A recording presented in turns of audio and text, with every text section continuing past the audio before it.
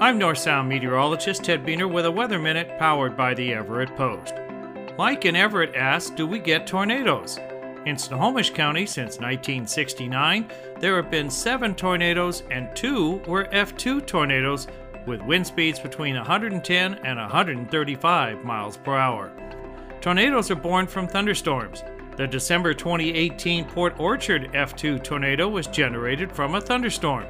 A tornado is a rapidly rotating column of air touching the ground. A funnel cloud does not touch the ground. A waterspout is a tornado over water, like Puget Sound. Washington State averages around 2 tornadoes per year. Some years have none. In 1997, though, a record 14 tornadoes occurred. Most Washington tornadoes are weak and last less than 2 minutes. Most are F0 or F1 events with wind speeds under 110 miles per hour. However, Washington has suffered 3 F3 tornadoes since 1950, 2 occurring on the same day, April 5, 1972. Vancouver was hit by 1, striking a school, grocery store, and a bowling house, killing 6 and injuring over 200. Washington led the nation in tornado deaths that year.